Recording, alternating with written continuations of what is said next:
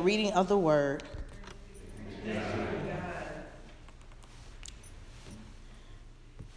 Madrona Grace, I ask that you please pray with me on the subject, Speak to Your Mountains.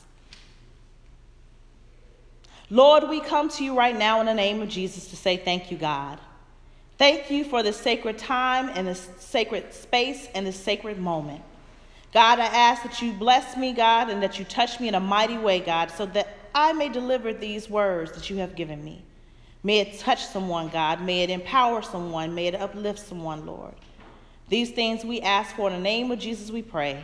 Amen.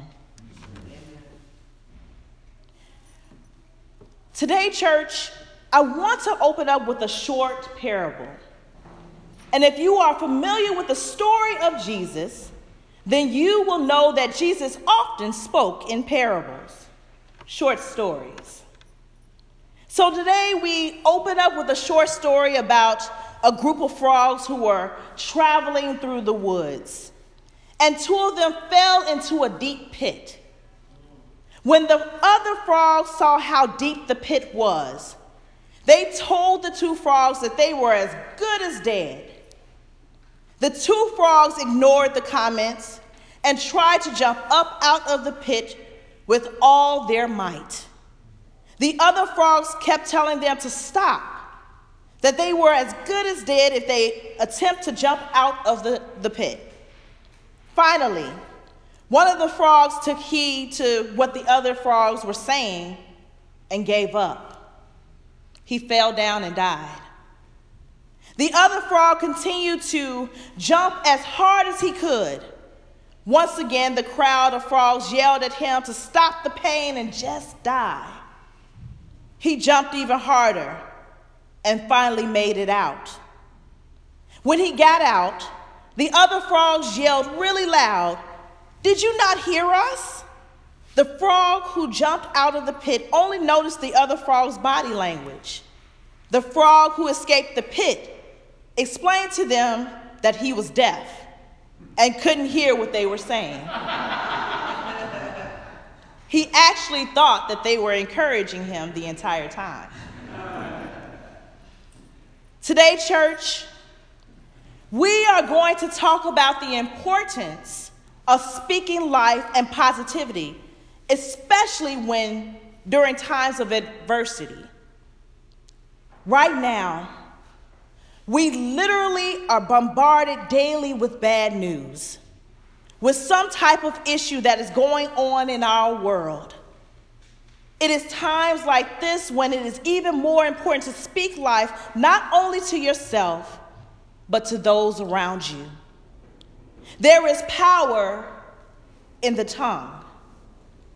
An encouraging word to someone who is down can lift them up and help them make it through the day. The ability to speak positively when you are faced with challenges has the potential to turn challenging situations around. Amen. On the contrary, a destructive word to someone who is down can be what it takes to kill them physically or mentally. And a destructive word that you may speak to yourself can kill your spirit. It will have you doubting not only yourself, but a destructive word will have you doubting God. One of the most frustrating things in our daily interaction with people is to be around someone who is never happy, never satisfied, constantly complains, and rarely has anything positive to say. This type of person sucks the life out of the room, out of a work environment, and even out of a church. They're usually the biggest complainers, the killjoys. They are never content, and nothing in their eyes is ever right or positive. It's one thing to vent, because we need that. We need that space to vent. But to constantly be in a state of complaining is not Christ-like. Complaining kills joy. It makes you unhappy, and it makes everyone around you unhappy too. Think about it. How many of us like to be around someone who constantly complains? I'm sure that it is safe to say that many of us here in this room don't enjoy being in the presence of someone who is always negative. For you see, everything around us centers around energy. You can always sense the shift in energy when you're in the presence of a negative person. And when that person is absent, the energy is lighter, happier, more joyous. That there is called an energy shift. In the story earlier, the crowd of frogs discouraged the first frog. The first frog allowed the negativity to permeate his spirit, and he literally gave up and died. Their negativity contributed to the downfall of the first frog, and the first frog contributed to his own downfall by listening to their negativity. Lately, I have been studying up on the power of meditation and the law of attraction. The law of attraction is this belief that focuses on positive or negative thoughts a person brings or a positive or negative experience into their life. The belief is based on the idea that like attracts like. What this means is that whether we realize it or not, we are responsible for bringing both positive and negative influences into our lives. And a key part of the law of attraction is understanding where you place your focus can have an intense impact on what happens to you. If you spend your days waddling in regret about the past or fears of the future, you'll likely see more negativity appear in your life. But if you look for the silver lining in every experience, then you'll soon start to see positivity surrounding you every day. Therefore, the law of attraction encourages you to see that you have the freedom to take control of how your future develops, shaping it in the ways you choose. Now, this doesn't mean that your life will be worry-free or problem-free. Instead, it just means that you choose how you respond to your mountains. You can lessen the impact of your mountains simply by speaking life into that situation. Your faith can move mountains, and your doubt can create them. A mountain is another name to describe the problem in our life. The mountain is anything that is adverse or contrary to the word of God in our life. A mountain is anything that is a barrier to you completing God's will. A mountain is anything that is slowing down or impeding your progress in the kingdom of God. Jesus knew the power that our words and our thoughts would have in our lives. Mark 11, verses 22 through 24 states, "Have faith in God. Jesus answered, truly I tell you, if anyone says to this mountain, 'Go throw yourself into the sea,' and does not doubt in their heart, but believes that what they say will happen, it will be done for them. Therefore, I tell you, whatever you ask for in prayer, believe that you have received it and it will be yours."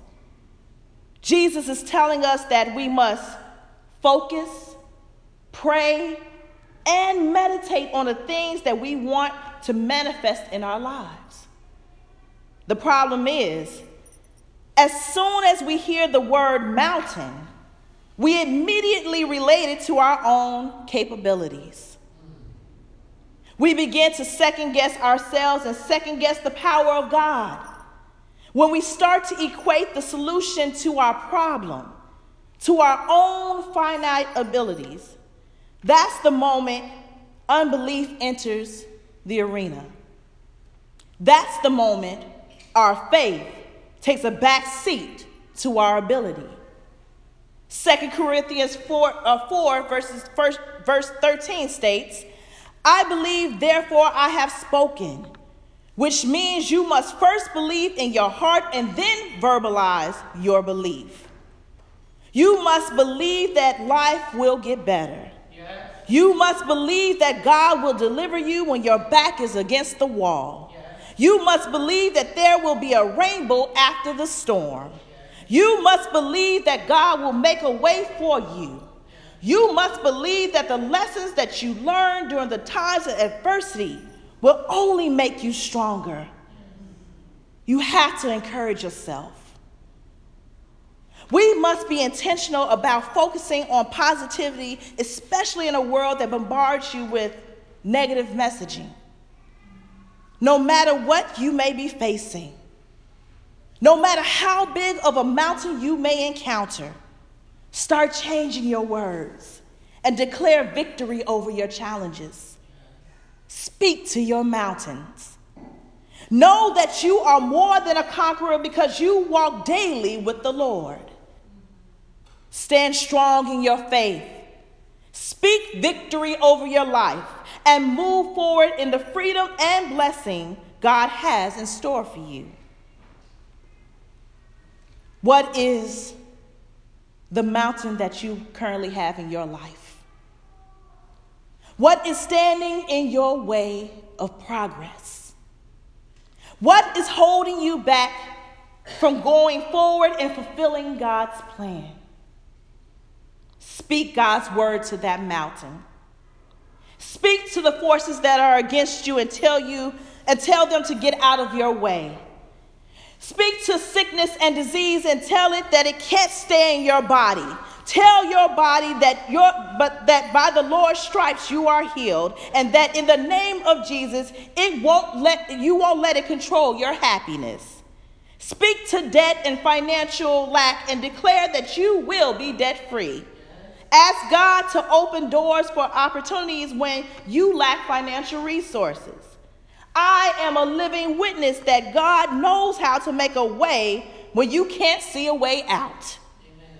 Speak to your grief after you lose someone or something that you love. Thank God for the times you had and tell grief that weeping may endure for a night, but joy will come in the morning. Amen. Speak to doubt, fear, and worry, and tell them that the Lord did not give you the spirit of fear, and that through God all things are possible. When you are feeling down, meditate on God's word. Declare that you are victorious. If you do this,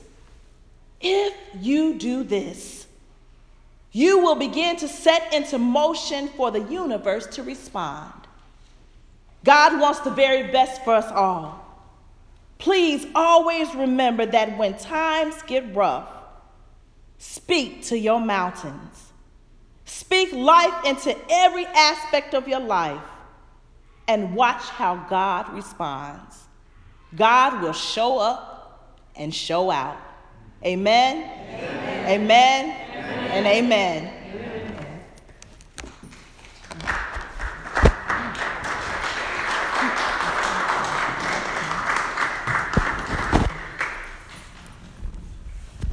Now is the time for the presentations of our tithes and offerings.